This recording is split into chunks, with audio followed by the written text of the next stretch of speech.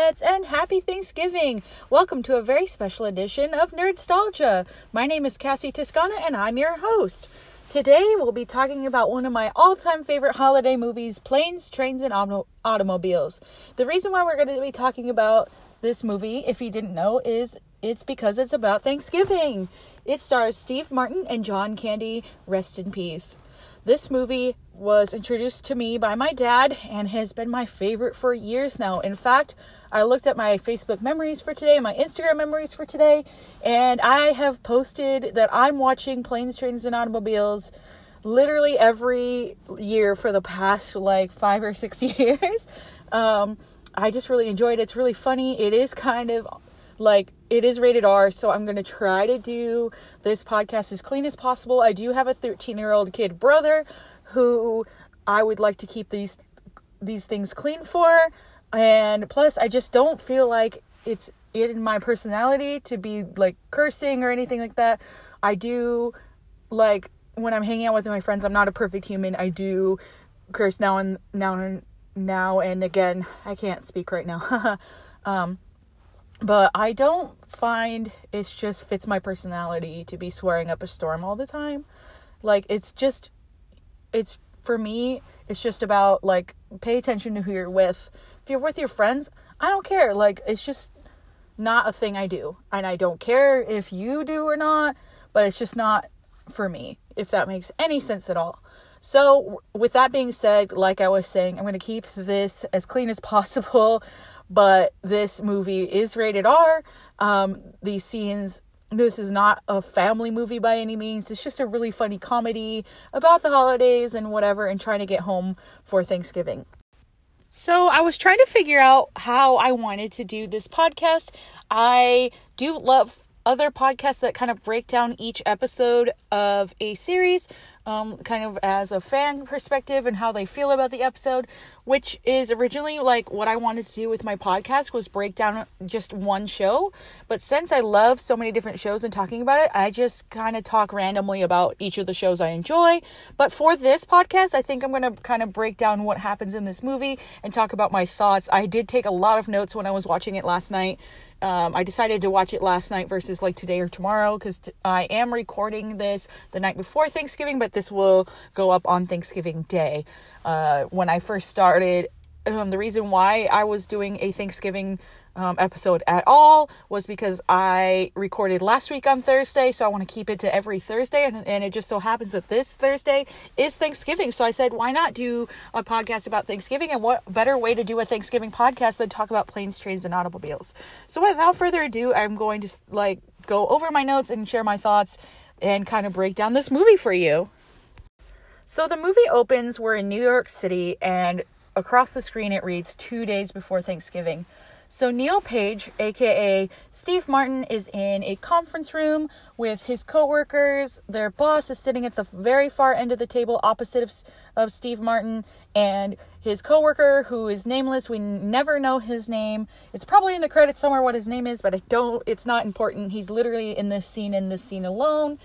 He has a plane ticket to go back to Chicago. So it's never really explained why he works in marketing, why he works at this marketing job in New York when his family lives in Chicago. But the whole basis of the story is that's where he's trying to get to 2 days before Thanksgiving.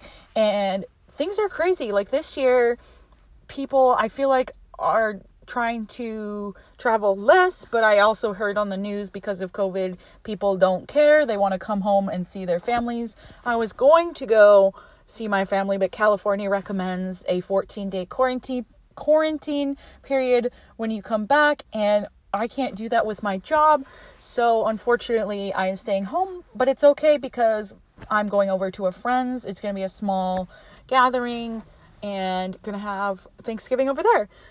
But anyway, so that's what he's trying to get home, and years previous, it's crazy trying to get home during the holidays, right?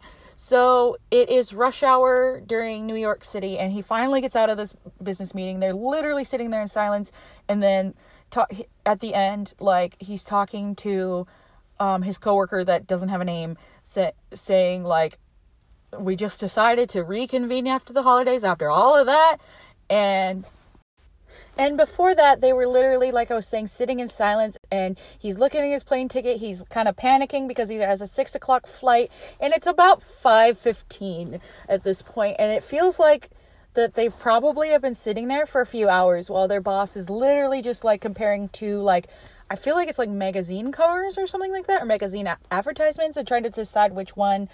And he starts to say something, and they all kind of lean forward, and Steve Martin's character, Neil Page, is kind of like tapping his watch to his coworker across the table, and he's trying to mouth to him, "I gotta go," and then the coworker's like, "What?" and like mouthing "what?" and like they're trying to like communicate with each other, but it's not working. But then, like I said, couple minutes later, after this like really long silent scene where their boss is just trying to make a decision, he's like, they're getting in the elevator, I guess, and this boss never says a word, and neither do any of the other coworkers. They're kind of not important.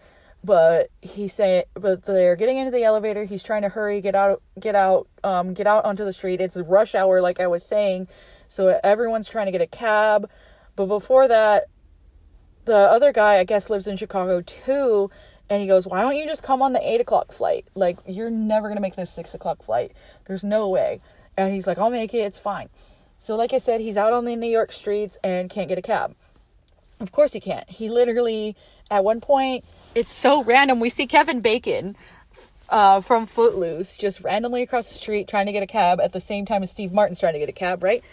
And it's crazy. Like, trying to get a cab during rush hour, trying to get a cab in New York at all. And I'm thinking, like, yeah, why aren't you taking the subway? I lived in New York in 2014 for about a month and a half for a musical theater program, and never once did I hail a cab because A, I couldn't afford it, and B, like, the subway, I had like a month-long pass. I paid, I don't remember how much I paid for it, but it basically covered my subway rides for the entire time I was there. It's a lot cheaper, it's a lot faster. I'm like, are these people, these, like, big head honcho business guys too good for the subway?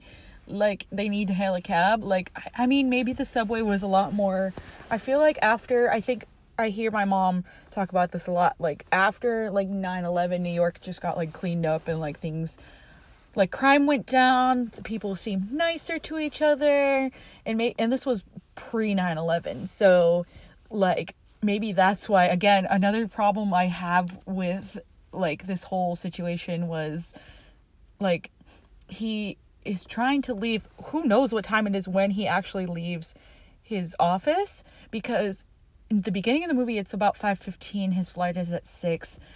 Knowing for, like, flying into New York, there is 3 airports you can possibly fly into, and none of them are actually in the city, so it's going to be at least, and with all that traffic during rush hour and everything, there would be no way in heck you would make that plane at 6. His coworker was absolutely right, and we see the struggle, and we'll get back to that in a second, but, like, none of the airports are in the city. In fact, JFK and LaGuardia are both in Queens, and then you have Newark, which is in New Jersey.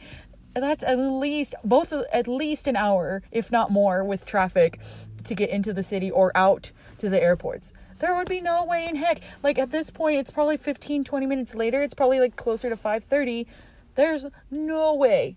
So, going back to the whole random Kevin Bacon thing, they're literally competing to get a cab. They both see a cab that is in service, and they're ready to go. They're running towards the same cab, right?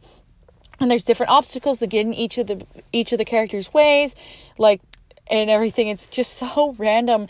And then ultimately, without getting into too much detail, like, Kevin Bacon is like, "Ha, I got the cab," and he gets in. He doesn't say a word, but, like, he just gives them this, like, look, like, "Ha, I got the cab." But then there's another man trying to get a cab, and Steve Martin's like, "Excuse me, I really have to make a plane. This is gonna sound weird. I know this is your cab, but I will pay you any amount of money you want for this cab." And he's like, "Okay," and he's like, "I'll pay you $50. And he's like, "Oh, sure, a man that would pay $50 might pay $75. And Steve Martin's like, "Not necessarily, but I am in a hurry, I'll do it." And he's like, happy holidays. And he's like, "Oh, this will help." And he's just like a big jerk about it, but whatever. So then he sees this, like, random suitcase with a bunch of, like, stickers on it and stuff, and he's like, "That's weird." And all of a sudden, like, this guy you see, like, putting, like, the cabbie's like, are you guys getting in or not? Like, he's getting frustrated. But then some guy, like, taps the trunk to open it, and this guy is putting this big trunk into the suitcase, and, like, all of a sudden, like, after he pays the guy, the cab's not there. Turns out, like, his cab was stolen out from under him. His $75 cab that he paid for from a stranger is taken off. So he goes and he chases the cab down the street, and he's like, he stole my cab. And then he opens the door. John Candy is sitting in the back seat, and he's like, you stole my cab, you blankety blank, blank blank, because I'm not gonna curse. And yeah, and then the cab takes off and the door closes, they go away. And then you see the next scene, Steve Martin's getting off a bus. I'm like, that's what I'm talking about. That's what it's all about in New York City, public transportation. Like, not a lot of people have a car in New York City, and if they do, it costs them an arm and a leg.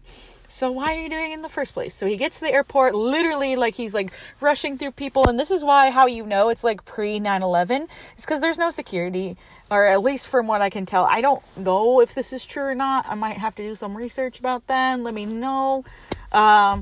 So he gets to the gate, and then it says flight, whatever, which a number has been canceled or delayed or something. Delayed. It was delayed first.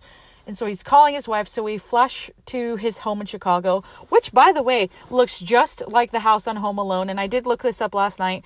This is a John Hughes movie. So, like, it is a very similar looking house. In fact, it might be the same one. But then I Googled it, and it is very, like, the front archway is the only thing that's different from the Home Alone house. And both of these have different addresses, so they are two different houses, but they are almost identical. They're twin houses. And they're both in John Hughes movies, and they're both in holiday movies. So I was like, are they trying to just, like, change it up just ever so slightly? So it's just, like, I don't know. They try to tell you on the internet that it's two different houses, but it's really the same house because they're so similar. But anyway, we go, and we're in the kitchen of the Pages. His wife, and her daughter, and their two sons are sitting at the kitchen table, and they're like, she's like, are you guys excited for Daddy to be home for Thanksgiving? And one of his kids is actually baby Matthew Lawrence, who plays Jack Hunter on Boy Meets World, and he also plays I believe his name is Chris, the boy on Mrs. Doubtfire, that, like, when they find out it's their daddy, he's like, it's a he, she, he's a he, she, he's he. Like, that whole scene there, he's Robin Williams' son from Mrs. Doubtfire. And I love Matthew Lawrence, and obviously you guys know I love Boy Meets World, and Jack is one of the best characters up until a certain point. I kind of talked about that, or I will talk about that on my Boy Meets World podcast. I did already record my Boy Meets World Part 1 podcast, but this one will go out first. So anyway, ignore that. Anyway, I love Matthew Lawrence, and it's fun. He has such a small role in this. He's about, I want to say he's 4 or 5 years old in this movie, and they're talking about Thanksgiving and who's coming over, and he says, do you think, I think the little girl says, do you think Grandpa will give me a noogie? And the mom's like, of course he's going to give you a noogie. He loves giving you noogies. And then baby Matthew Lawrence chimes in, and he's like, won't I get any noogies? And the mom's like, no, Grandpa gives you Indian burns. And he goes, but I prefer noogies. And it's the cutest thing. It's like the only line he really has in the movie. And it's so cute. And yeah, I love that little Boy Meets World situation in there, even though this was way before Boy Meets World. And yeah, and we'll talk more about Matthew Lawrence and Jack Hunter on my Boy Meets World podcast coming out soon. So yeah, Steve Martin's at the airport. He calls his wife and tells her the flight's delayed. He doesn't know when they'll get going, and she's like, well, I'll wait up for you, blah, blah, blah. So he's at the airport, and he is sitting in those seats, and everyone's just kind of waiting for the Chicago flight to see if it's actually going to take off.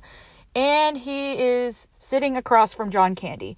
And then John Candy's like, I know you, don't I? And Steve Martin, obviously, the look on his face, he's like, oh, this is the guy who stole my cab. I know it. But he's being polite, and he doesn't say anything. He's like, no, it's not me. He's like, no, I know.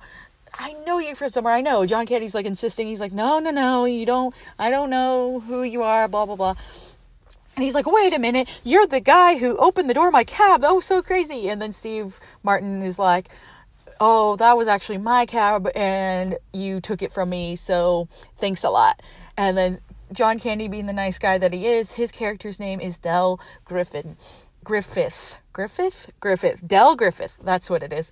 And I can't say last names correctly sometimes. But anyway, Del goes, oh my gosh, I'm so sorry. His character is like down to earth and super nice and completely like oblivious to things sometimes, but we'll get into that more later on. He's like, oh, I'm so sorry. Can I make it up to you? Can I buy you? How about a beer and a hot dog? Or how about a cup of coffee? And like he keeps suggesting things, and Steve Martin or Neil Page, I'll try to say like their character names versus their real names, but I don't know, it might be easier just to say their character names. Steve Martin's like, no, it's fine, like it's good, I try to watch what I eat. And he's like, well, like I'll figure something out. So then they finally get on the plane, and Steve Martin is arguing with the flight attendant, and he said, I had a first class ticket, and she's like, gives the best sass ever, and she's like, well, you have a coach seating assignment. And she's just like, I can't do anything about it. And he's like, look, I paid for this ticket over a month ago, and he's not having it. And then she's like, I don't like your attitude. And he's like, well, my attitude, what about your attitude? And it's this whole funny thing. And he ends up, she's like, go take your seat. And then this dude comes in, and he's a regular on the airlines, and which is kind of bizarre. Like, have you ever seen the same flight attendant twice? And he's like, hi, whoever, like, good to see you. And he's like, this seat okay? She's like, oh yeah, sure, anywhere, honey, like whatever. When she just told Steve Martin that first class was full, and he's like, are you kidding me? And she's like, take your seat, sir. And her sass is unbelievable. Love it. There are some minor like character interactions that I absolutely love, and we'll get into another one later. And he finally gives in and goes back to coach, and sure enough, he's like, I can't wait to see what happens next. Sure enough, his seat is next to John Candy, who still won't shut up and keeps talking the whole time. And Steve Martin's like, great, and trying to ignore him, trying to be polite, but really this guy is getting on his nerves. So they finally take off, and then you see they flash to the Chicago airport where it's blizzarding out, no planes are going out, all these flights are getting canceled. You see that, and the flight from Chicago to New York probably isn't that long, but like all the lights off from the plane, everybody's sleeping. Steve Martin's in the middle seat, John Candy's in the aisle, and then this random guy's on the window, and basically both guys are sleeping essentially on Steve Martin, and like the old gentleman in the window seat kind of coughs in his face, and John Candy before that like takes off his shoes, and I'm telling you, this guy takes off his shoes and socks just like I take off my bra at the end of the night after work. He's like, oh, that feels so good. And obviously his feet are really smelly, and you could see it all. This acting is fantastic with Steve Martin, this comedic acting when he's like, ugh, like he looks like he's going to barf when John Candy takes off his shoes. And at this point, Neil is just trying to be polite, and you could just see his frustration written all over his face. But anyway, so they're flying, and then it's taking a while, and then John Candy goes, I bet you that we're not going to be landing in... I bet you everything. He says something that I'm not going to repeat because I'm not going to swear on here. But this is so hard to talk about this movie and not like say the inappropriate jokes, because it's not in my nature, like I said, to talk about inappropriate jokes in a public setting or anything like that. Like I would tell, like, my roommate Amy has seen this movie. We quote this movie all the time. But we're in our own room. We're in our own like friendship or whatever. Like, of course, I'm just going to be myself and, like, talk to her about it. But when I'm in a public setting, I'm not going to say inappropriate jokes or cuss or anything like that. So that's just where we're at. So he's like, I bet you everything we're not landing in Chicago. And they ended up landing in Wichita, Kansas. And then it goes from there. So then he calls Steve Martin, aka Neil, calls his wife again, and she said, "Are you in Chicago?" And he goes, "No, the flight got rerouted to Wichita." And she goes, "Why are you in Wichita?" He's like, "I don't know, we just landed here." Like, sometimes when you're talking to someone over the phone, it doesn't make sense, and you leave stuff out, and this is exactly what's happening with Neil and his wife. And he says, "I'm going to try to get on a plane tomorrow, I'm going to have to stay the night." And she goes, "Okay, what time do you think you'll be in?" And this whole conversation, and she's clearly just disappointed because, I don't know how long he's been in New York working, but it's very clear that it's been a while, because she's definitely just super disappointed that he won't be there tonight. And his kids are, when they find out in those scene previous that their dad's not coming, is just heartbreaking. But they don't show it for very long, but you can tell. But yeah, so they are in Wichita, and instead of calling for a hotel, Neil Page he called his wife instead. He's trying to call for a hotel now at this point. Everyone's booked up because there's been a lot of planes grounded, or a lot of, flights canceled, blah, blah, blah. And John Candy goes, "Did you get a hotel?" And Steve's like, "No." And he said, "Well, I got a hotel. I can help you out. I know the owner of the hotel, and he can hook you up," whatever. And Neil thinks about it, and he's like, "Nah, I just want to get rid of this guy because he's super annoying." But then he sees this man sleeping on the floor with his coat as a pillow, and he's like, "Well, this doesn't seem ideal." And then he comes, and then he goes, "Sure." So they get this weird cab. This guy, apparently, Del Griffith knows everybody, and he knows the cabbie as well. And this cab has hula bobblehead things, and I don't know, it's totally tricked out, if that makes any sense. And you can tell Neil is super uncomfortable. And yeah, it's just, they get there, and it's taking a long time to get to the hotel. Oh, I forgot this part. So, John Candy, this is probably one of my favorite lines, and it's clean, so I can share it. He says, "You'd have a better luck of finding a 3-legged ballerina than finding a hotel room right now." I think it's funny. He has a lot of one-liners like that. They're just, perfect John Candy moments. I guess that's all I can say about that. So, yeah. So, this weird, cab ride is happening, and it's taking a while, and Neil's getting annoyed, and he's like, where is this hotel? Where are you taking me? It's kind of making him uncomfortable. That would make me uncomfortable too. I don't know how to explain. Maybe I'll put a picture of it up on my Instagram to explain, what this car looks like, because it's not your typical, it's not a yellow, cab. It's almost hot pink and green, and I don't know, a bunch of stuff in the back seat. I don't know. It's just a wreck. It's just a mess. So then he's like, "I thought I would take him through the scenic route." And he's like, "It's the middle of the night. What is there to see?" And it's Wichita. It's in the middle of nowhere. And you could tell he's annoyed. But then they finally get to the hotel. And Del Griffith's thing is he sells shower curtain rings. That's his whole business thing. He sells them, and which is the most bizarre business thing you could get into. I'm like, where did they come up with that? But anyway, so that's how he knows all these people. But I'm still, how do you, I don't get all these connections you have, because how many shower curtain rings can you actually sell? But we'll get into another way he sells these shower curtain rings later on in the movie. But the guy, or the hotel manager, is like, "How the heck are you, buddy?" And "How are things going?" And John Candy has another really nice one-liner that's actually clean too. And he says, "Well, I'm still $1 million short of being a millionaire." He has all these dad jokes throughout the film, and it's so great. And it's very typical. I've seen John Candy in other movies too, like Home Alone and whatever, and he does the same thing. His thing is these dad jokes, and they're like, "Ha ha ha," and he runs the credit cards. Turns out that Neil and Del's credit cards are exactly the same. He ends up running Neil's credit card for the room, And then I say the room because turns out there's only one room left in the hotel, and they end up having to share it. And yeah, so they get to the room. Of course, there's only one bed, and there's the awkward, like, who's gonna get the bed situation and who's gonna get the floor.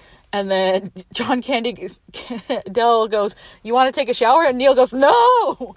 And there's a lot of things that date this movie, but, like, that's one of them, being, like, totally repulsed about, like, the idea of sharing a shower with another man.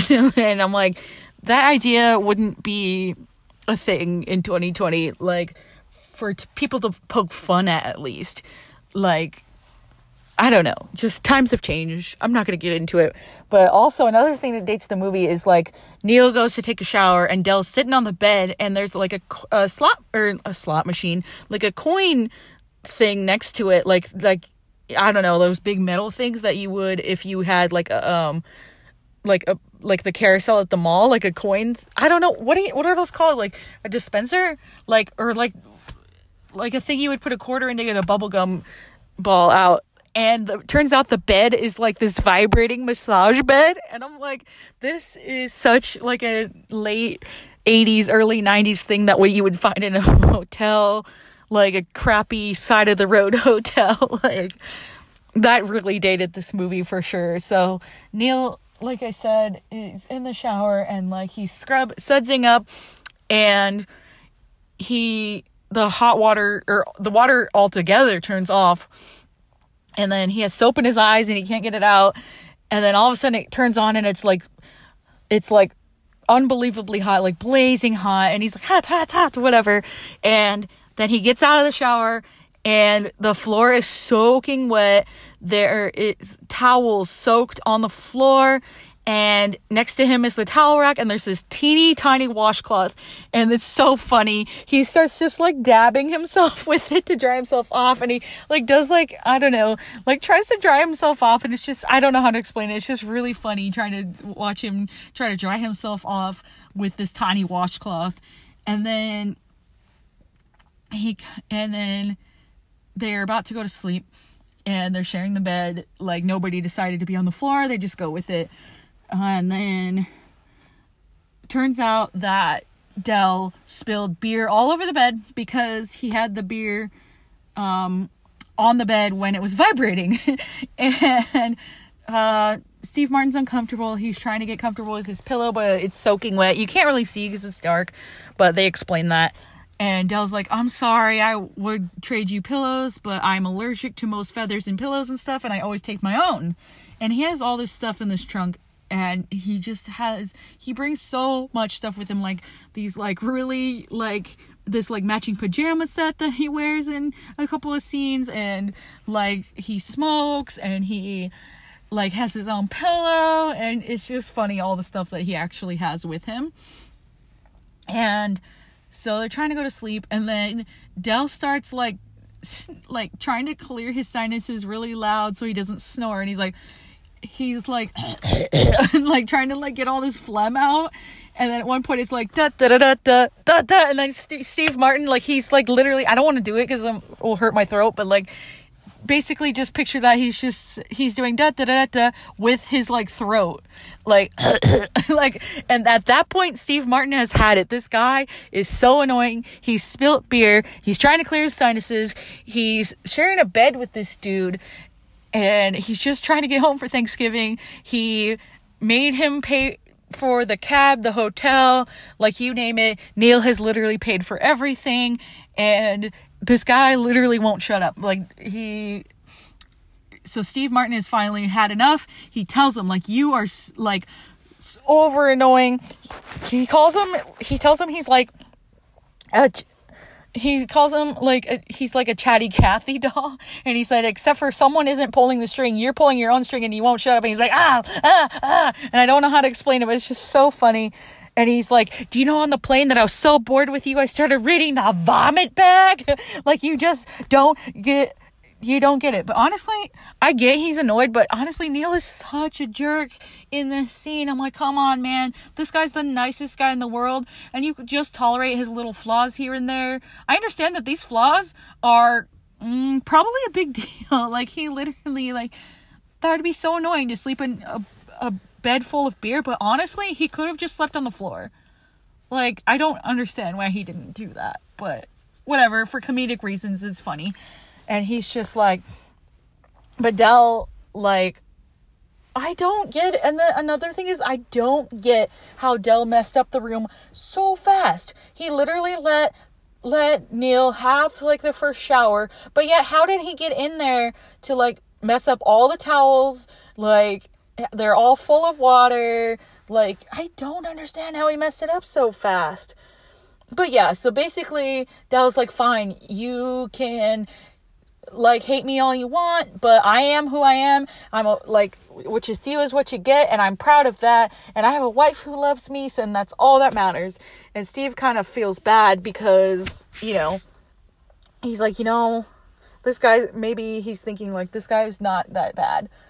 So they end up going to sleep, and then all of a sudden, out of nowhere, I don't know how they didn't hear them, there's a guy breaking into his room with a big, like, steak knife, not even like a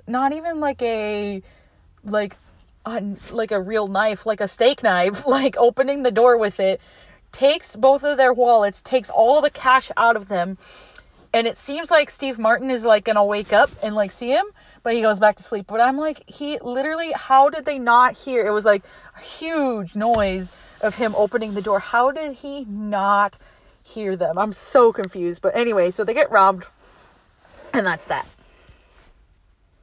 So flash forward to the next morning, they're in bed, and they're actually cuddled up, which is kind of, it's really funny, but I honestly thought it was so cute. Del has his arm wrapped around Neil, and Neil is holding his hand, and they're like spooning, and then they end up, like, Neil is kissing, no, sorry, strike that, reverse it. Del is kissing Neil's ear, like he thinks, like, he's a woman, right? And then all of a sudden they kind of come to, and Neil's like, why are you kissing my ear? And at first, before they come to, it looks like Neil is, like, having a fantasy or something, because he's smiling, loving it, enjoying it. And then he goes, wait, why are you kissing my ear? And then John Candy goes, why are you holding my hand? And he goes, and then this is the best part, that's why I can't get through it right now. And then he goes, where is your other hand? And he goes, between two pillows. And then Steve Martin goes, those aren't pillows. And then you can put it together. I don't want to get into explaining it, but you can probably figure out what's going on right there. But they're like, and they're freaking out. And then to kind of shake it off, Neil goes, so did you, or one of them, I don't remember who, they go, did you catch that Bears game last week? The typical, how about them Bears? Like, when you're in an awkward situation line goes out there. So, like, flash forward, they go to a diner for breakfast, and I have to talk about the waitress that brings them their food.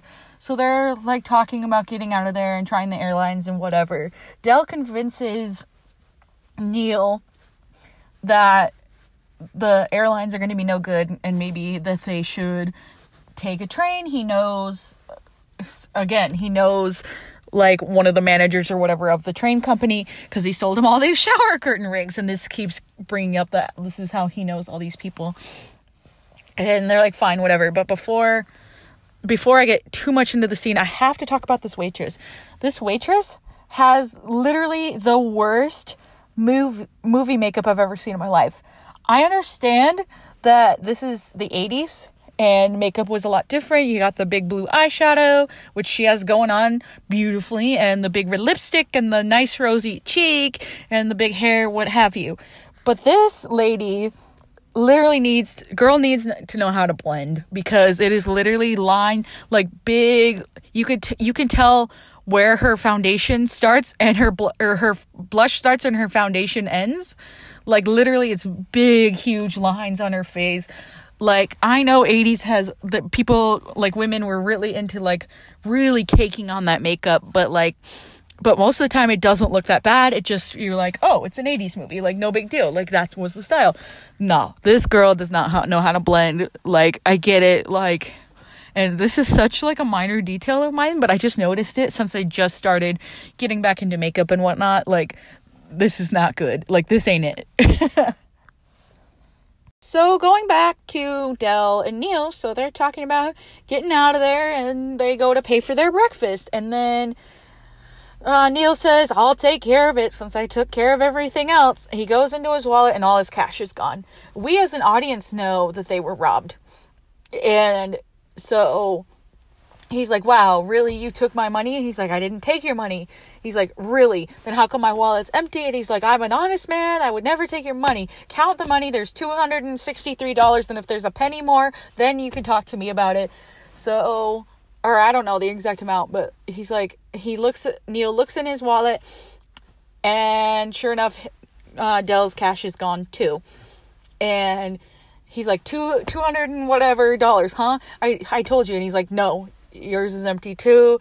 And he's like, and then they're like, kind of like shaking their heads. And then Del goes, we were robbed. And then he's like freaking out. And then Steve Martin goes, gee, you think so? Like, it's just like a dur type of thing. And it's like, but why was that obvious? Like, I mean, it should have been obvious because the robbers were so loud opening the door. Like, I would have jumped out of my skin. This movie does have some flaws now that I see as an adult, but it's so forgivable because the rest of, like, the comedic stuff is so on point that you don't even care. Like, it doesn't matter. And as I'm listening to more podcasts about things, I realize that people tear apart shows and movies, like, a lot. And I'm like, oh my gosh, I noticed that too. And it's just kind of fun to do it that way. It doesn't really mean anything. It doesn't mean that you love a movie or TV show less. It's just that you, as an adult, you're noticing more things.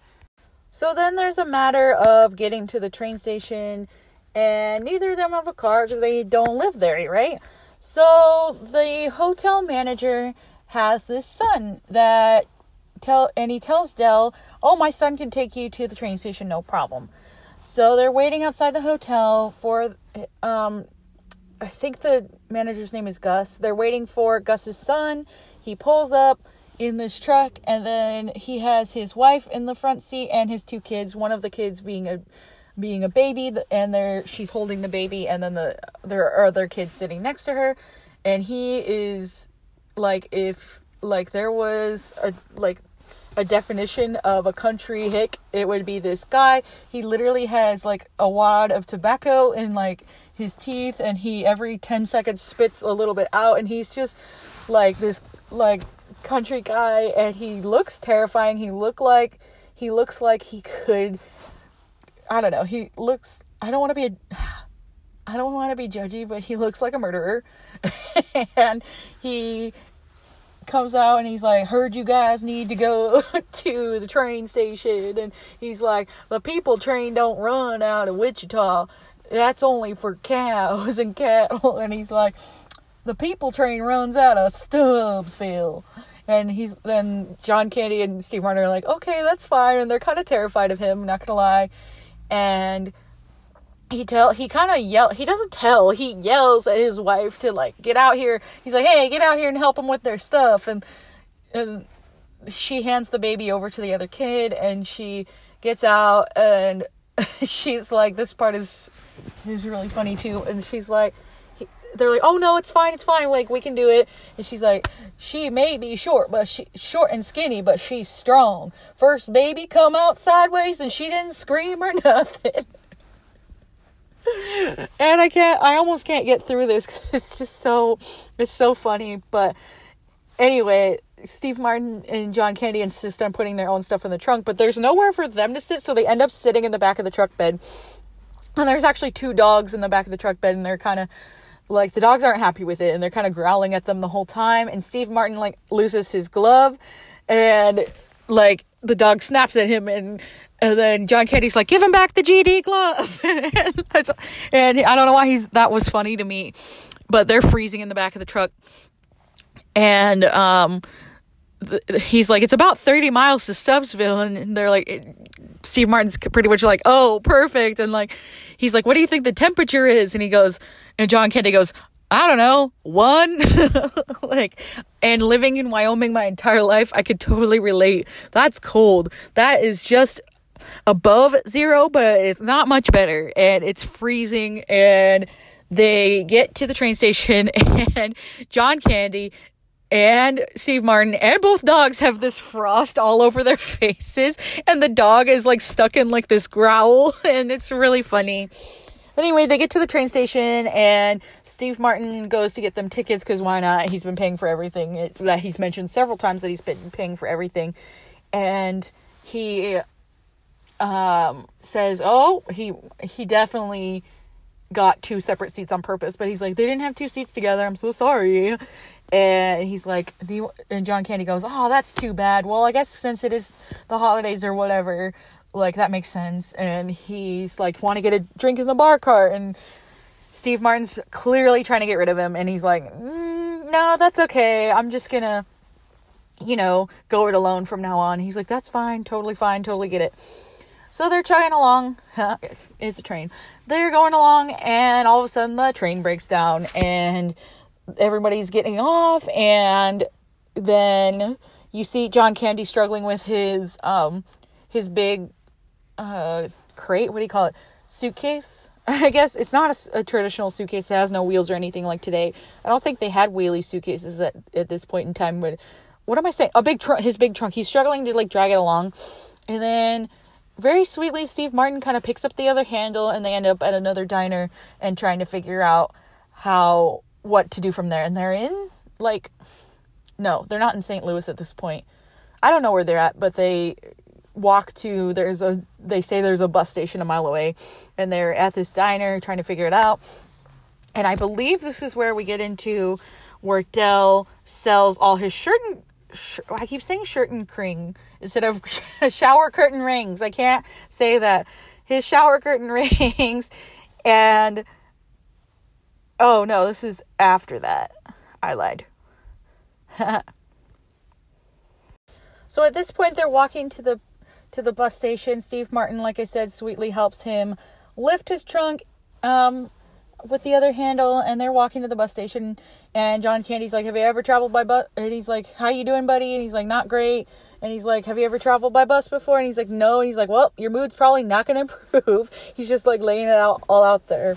They're on the bus. They're sitting together. There's kids running around. There's people sleeping. There's people literally next to them, like, making out. And John Candy's like, oh, check it out. And I'm like, that's just gross. First of all, the people just, like, randomly going at it, basically, is gross enough. And then John Candy's gonna be like, oh, look at that.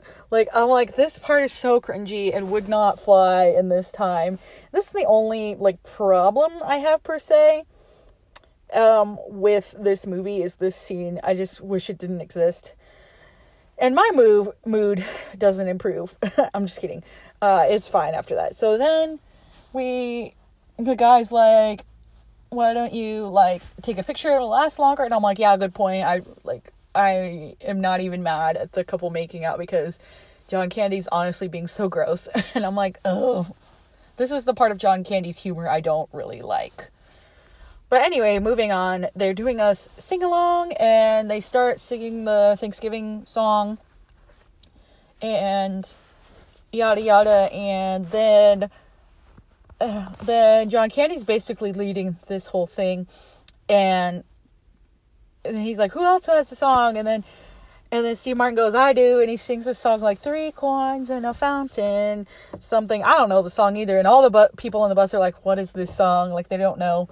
And then he's like, okay, nobody knows. Oh, like, never mind. Like, I do that sometimes too. I kind of have that feeling where I'm like, never mind, bye. Like, when I am at work, I think I said this on my intro podcast. I work at Starbucks, and we talk to each other on our headsets because we have a drive-thru at our Starbucks. So we're all on a headset at all times, pretty much. And we also have the ability to talk. It's like a two-way radio where we can talk to each other. So you press a button and you could talk to everybody who's on a headset, and everyone can hear the drive-thru orders as well. It's just like a big radio system. That's how a drive-thru speaker works essentially. I'll say a reference to something on the drive-through headset, and there's silence when I say certain references, because I like older movies and I like older music and stuff that I experienced with my parents, and they introduced me to these things. So like I was saying, like I'll say a reference and then there's dead silence on the headset, and I'm like, oh, never mind. So like Steve Martin has this moment like that I've had several times in my life where he has a reference to something and nobody else knows the reference. I'm like, oh, never. And he's like, never mind. So then to break the tension or break like the silence, John Candy starts singing the Flintstones, and everybody sings along, and it's really cute. And then all of a sudden John Candy goes, oh, by the way, the bus tickets are only good to St. Louis. So I don't know how far away Wichita is from Chicago, but it seems like it's a very long ways away, because the movie goes on and it still takes them the entirety of the movie to get to Chicago. But I'll kind of get into that later. So they get to the airport, and or I think the bus station or the airport in St. Louis, and they need more money for the rest of the journey. So John Candy uses the shower curtain ring to his advantage, and he passes them off as hoop earrings and sells them to all kinds of women, young women, older women, everything. Like the younger women, he convinces, like they're probably 16, 17 years old, and he convinces them that they look like 18 or 19 with these earrings, and they buy them. So he gets all this money. And then at this point, Steve Martin's like, I gotta lose this guy, even though like they keep running into each other. And that's pretty much the basis of the movie. But like they're at this restaurant, and he's like, let's part ways. And John Candy gets so hurt by it. Like I would too. He's like, it's fine.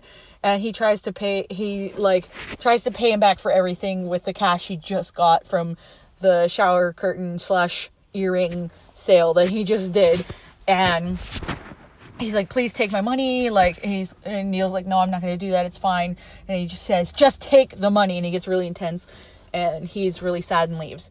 So they end up, Steve Martin ends up getting a rental car at an airport, and he's on this bus or this shuttle, I guess, that takes them to the rental cars. And he's looking for his rental car, and he gets to the parking spot where his rental car should be, and the parking space is empty, but the shuttle is already driving away. And my guess is that the rental car parking lot is a ways away from the airport, and he has to walk all the way back, and he slides down this snowbank and almost falls into oncoming traffic on the freeway.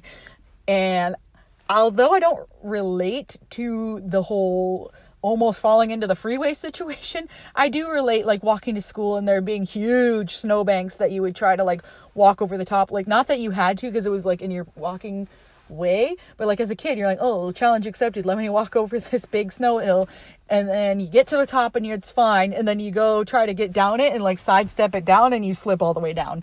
Been there, done that several times as a child, so I definitely related to it. That was so funny to me.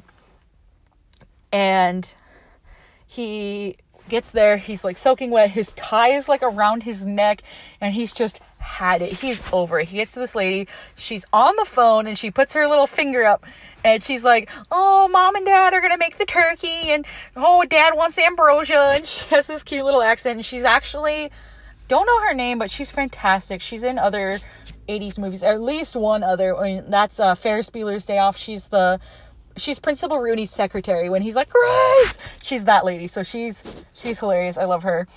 She's on the phone or whatever. She's giggling to her sister, whoever the heck she's talking to, and she's like, gobble gobble at the end. It's so funny. And then she goes, Steve Martin's over it. He's so mad.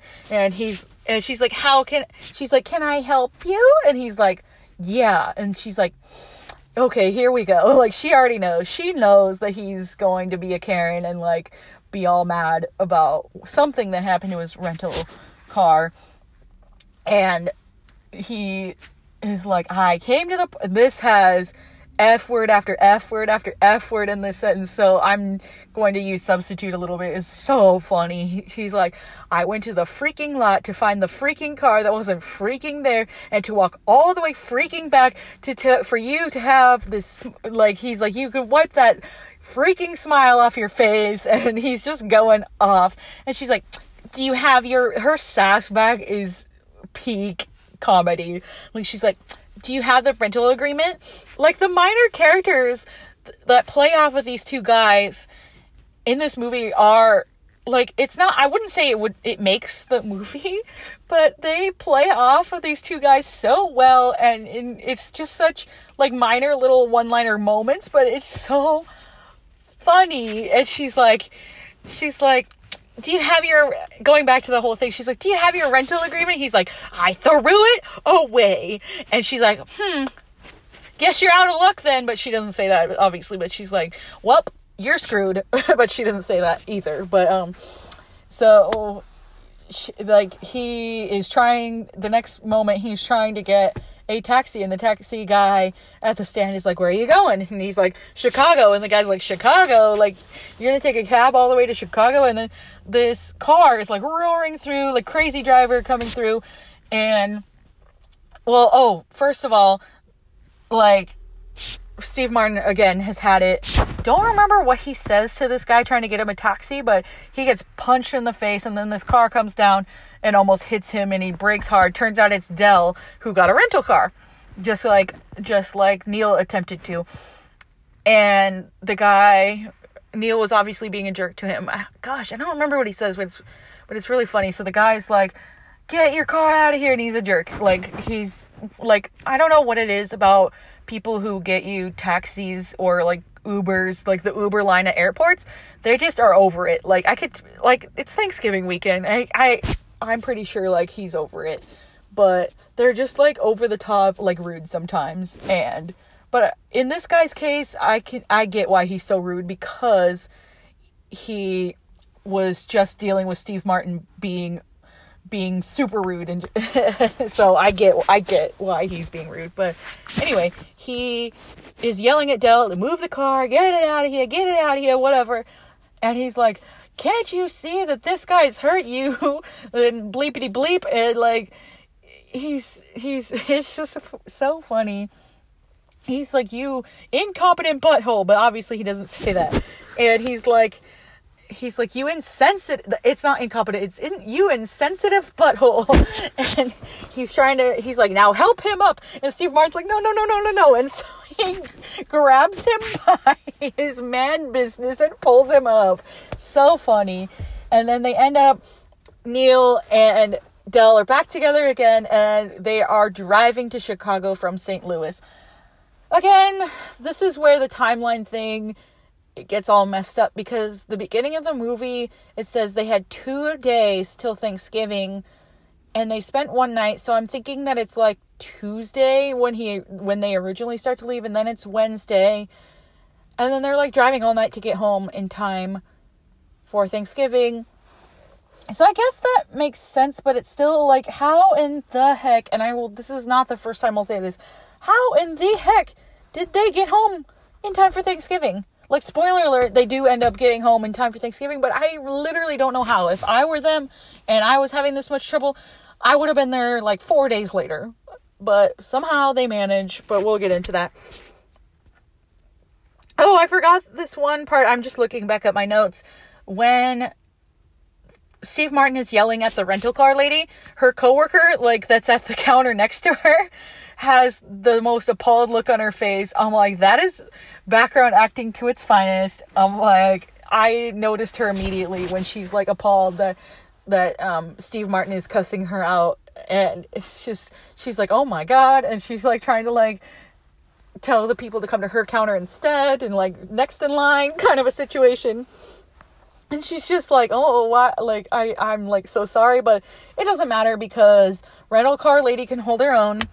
And we know this from this scene. But anyway, and like I said, the taxi guy handles his own too. And then the other line John Candy has that's fantastic in this scene. He's like, I almost crushed your head like a melon, when he almost runs him over. John Candy was seriously, he died way too soon. He could have had so many like moments like this in movies. It's a shame that he died so young. But yeah, so they're driving along, and Steve Martin is driving at this point. They're going to take turns driving, and John Candy's trying to get comfortable. He's adjusting the seat, and he can't get it to where he wants it. He keeps going back, forth, side to side.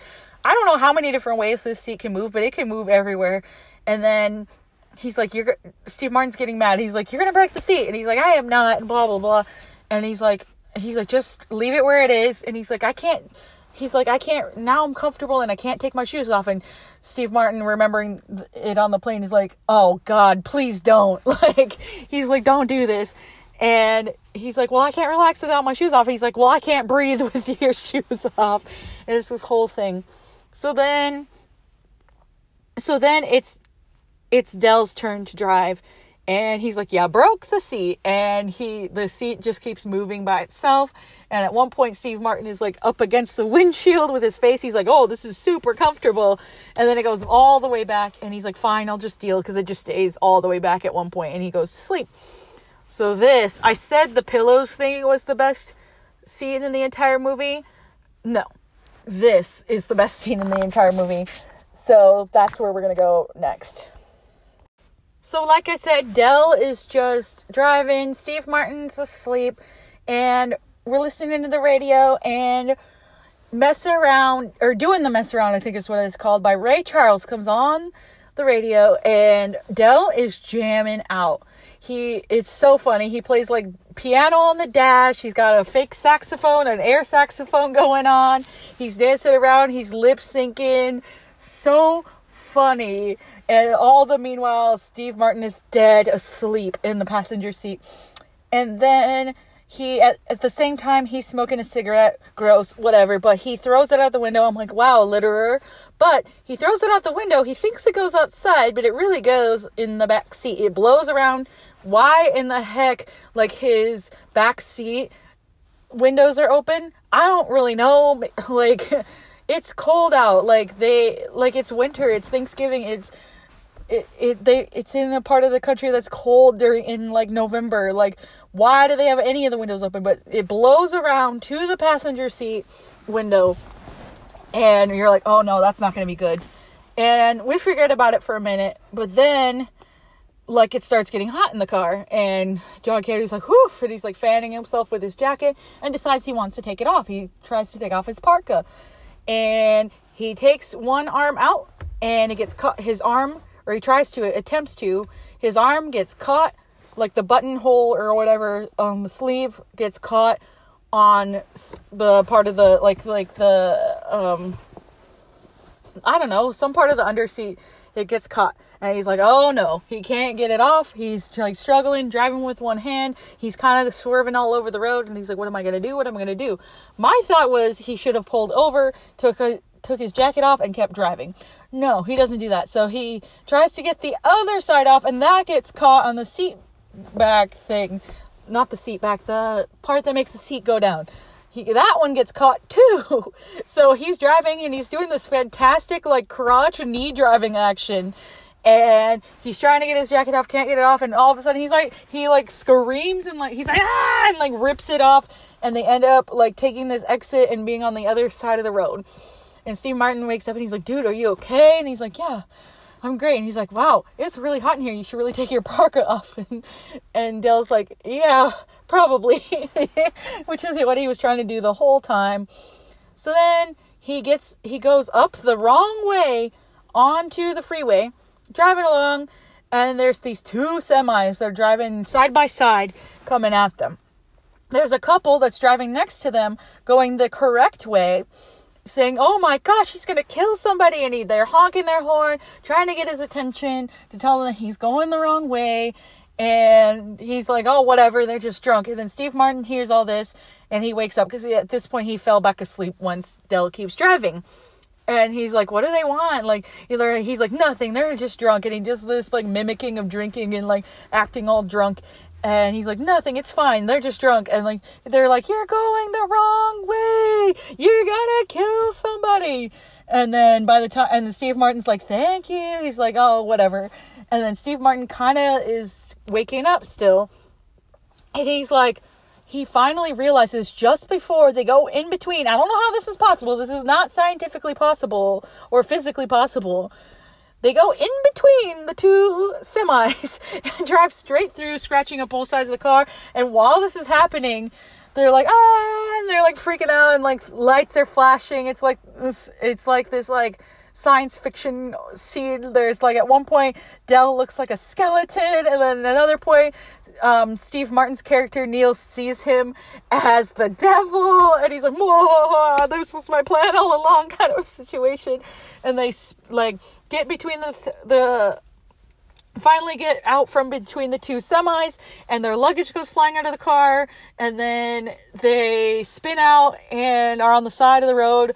And at this point, Del's fingers are stuck to the steering wheel. The steering wheel's bent in half, or bent in 3/4, and Neil is grabbing onto the dash for dear life, and his fingers are literally like melted, infused into the dash. And they're like, oh my god. And then they get out of the car, they're trying to get the luggage off of the road and get Del's trunk.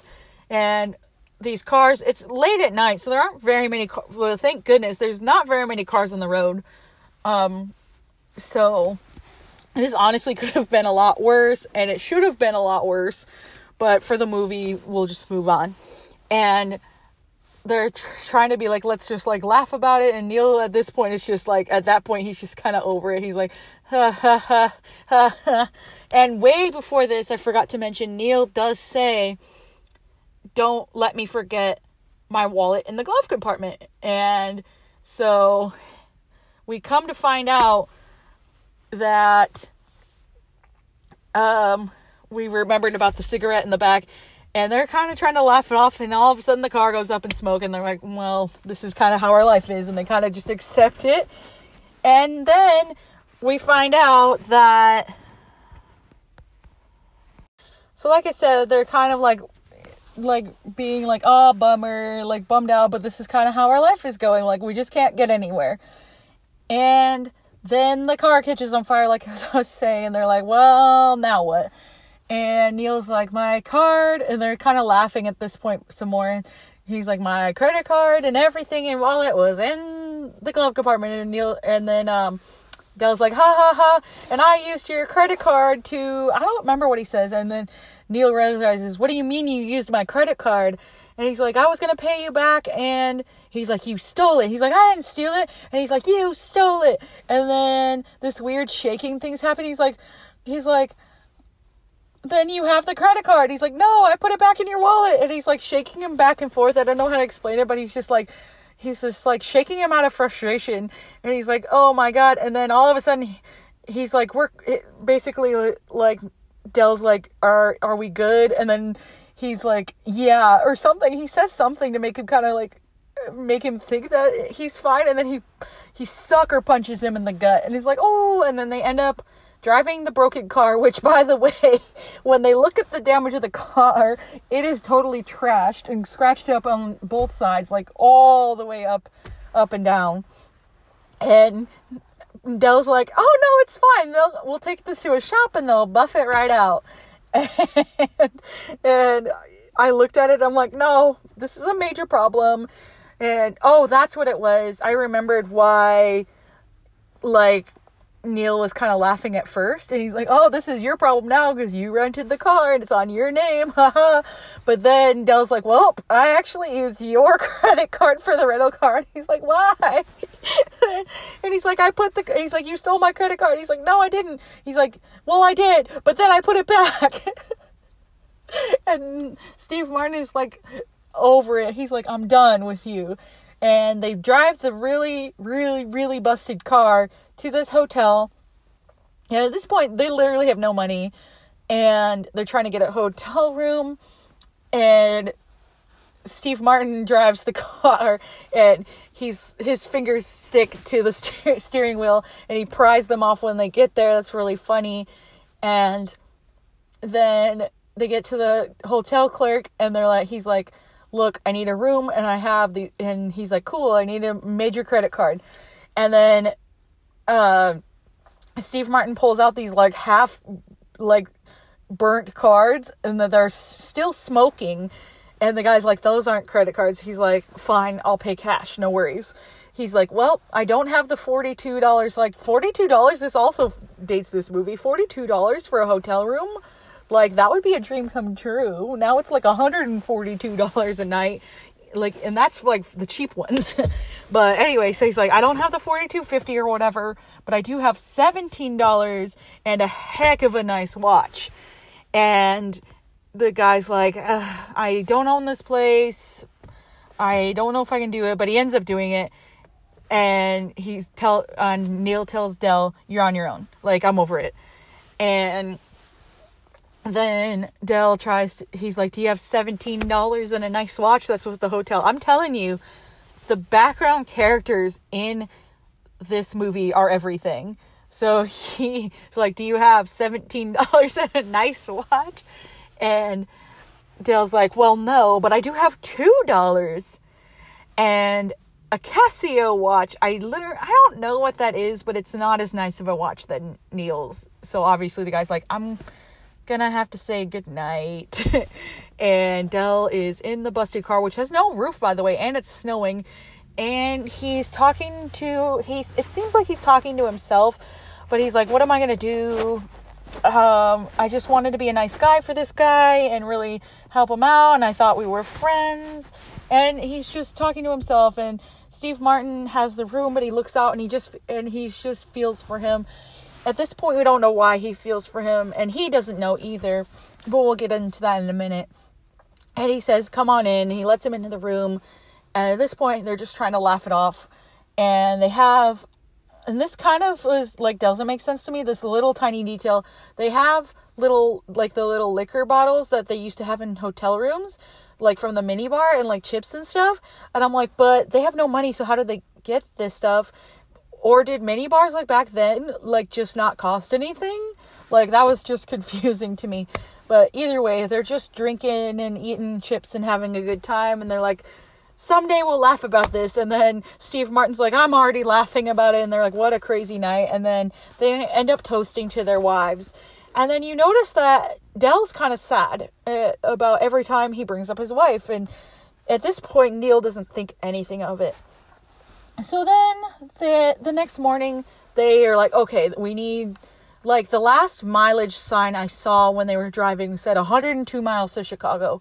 So at this point, why didn't they just try to figure it out and get home with their car? I don't know, because whatever. They spent the night, and then morning, they're trying to get their car out because it's stuck in the snow. And growing up in Wyoming, another thing I can relate to is digging your car out in the mornings or defrosting it or what have you. So this car is stuck in the snow because it was snowing all night. And they're trying to push it out, and like John Candy's trying to drive it, and Steve Martin's trying to push it. And then, like, for some reason, like, he's like, I'm pushing, I'm doing it. He's like, push harder, whatever. For some reason, John Candy, like, rips it back into reverse. And he's like, reverse. And then he runs the car through the front of the hotel. And then Steve Martin's like, just go. He's like, let's get out of here. So they did. They wrecked it and like left the scene of the crime, and they just leave, and they're driving in this beat up old car, and they can't see the speedometer, so then they don't know how fast they're going, and the fact that they can pass people in this car is hilarious. So they pass this minivan, and the people in the car are kind of staring it out. Another side character's reaction that is just priceless. This family's just staring at them driving down the road, and then of course they're speeding, and then this cop, I don't know what the speed limit is, but they get pulled over for going 78. And I'm like, come on, bruh. Give me a break. Like, you're bored. It's Thanksgiving Day. I think at this point it's Thanksgiving Day. Yeah, if the timeline is correct, which it's kind of messy, but we'll forget about it. But anyway, the cop pulls him over and it's like, this vehicle I can't let you go in. Like, is this even a vehicle? You think it's safe for transportation? And John Candy goes, yes, I do believe it is. And he's like, I can't let you go. So they end up at some sort of gas station or something. Car gets towed away and goes to an impound lot and they lose it, whatever. And they're like, now what? And not Gus, that's the hotel guy. Why did I say that? Del finds this truck driver who's willing to give them a ride. And the semi driver so John Candy's character is in the cab of the car and he comes around, he's like, I got us a ride. And then he's like, Steve Martin's like, oh, I don't care as long as the heater's working. It's good enough for me. He's like, actually, this guy's kind of weird about people sitting in the front, so we're going to have to sit in the back. And I'm thinking, like, you were just in the front. Why all of a sudden is he, like, freaked out about people sitting in the front? But whatever, it's just for the comedic thing again. So the guy, like, closes the door all scared, and then they sit in the back, and it's a dairy truck, so it's freezing in there. Again, they're sitting in the back of a truck, freezing. So they finally get to Chicago, and they're at the metro, and this part confuses me. I think at this point it's just because, like, they're out of money that they take the subway. But I'm like, why were you too good to take the subway in New York, but, like, it's fine in Chicago? I'm confused. And Del and Neil, they part ways, and you see this montage. Neil is daydreaming about going home to his family and seeing his kids and his wife and the turkey and the pie, and he's so excited to see his family. And then he starts seeing, like, flashbacks of their trip and all the crazy stuff that they did. And then he realizes that there's something up with Neil. He is always sad about when he talks about his wife, and he says he hasn't been home in years, and that line keeps running through his mind. I haven't been home in years. Like, it keeps, like, over and over repeating, like, and he's realizing Del doesn't have anywhere to go. And he goes back to the first subway stop or whatever, and Del's still there, and he's like, Del, what's wrong? Like, why are you still here? And he's like, I'm homeless. I don't have anywhere to go. My wife died 8 years ago. And he's like, and then Neil really is feeling for him. And the next scene, they're pulling up to his house for Thanksgiving, and he introduces his whole family. He's like, this is Del Griffith. He's going to come over for dinner. And then his wife comes down the stairs, and it's like, this song is like, every time you go, you take a piece of me with you, or something like that. And it's like, how long has he been gone? Because it literally took him just an extra 2 days to get there. But, like, she's acting like he's been gone for, like, 4 years in the military or something. But maybe he's just that bad of a dad and a husband that he's literally always in New York for his job.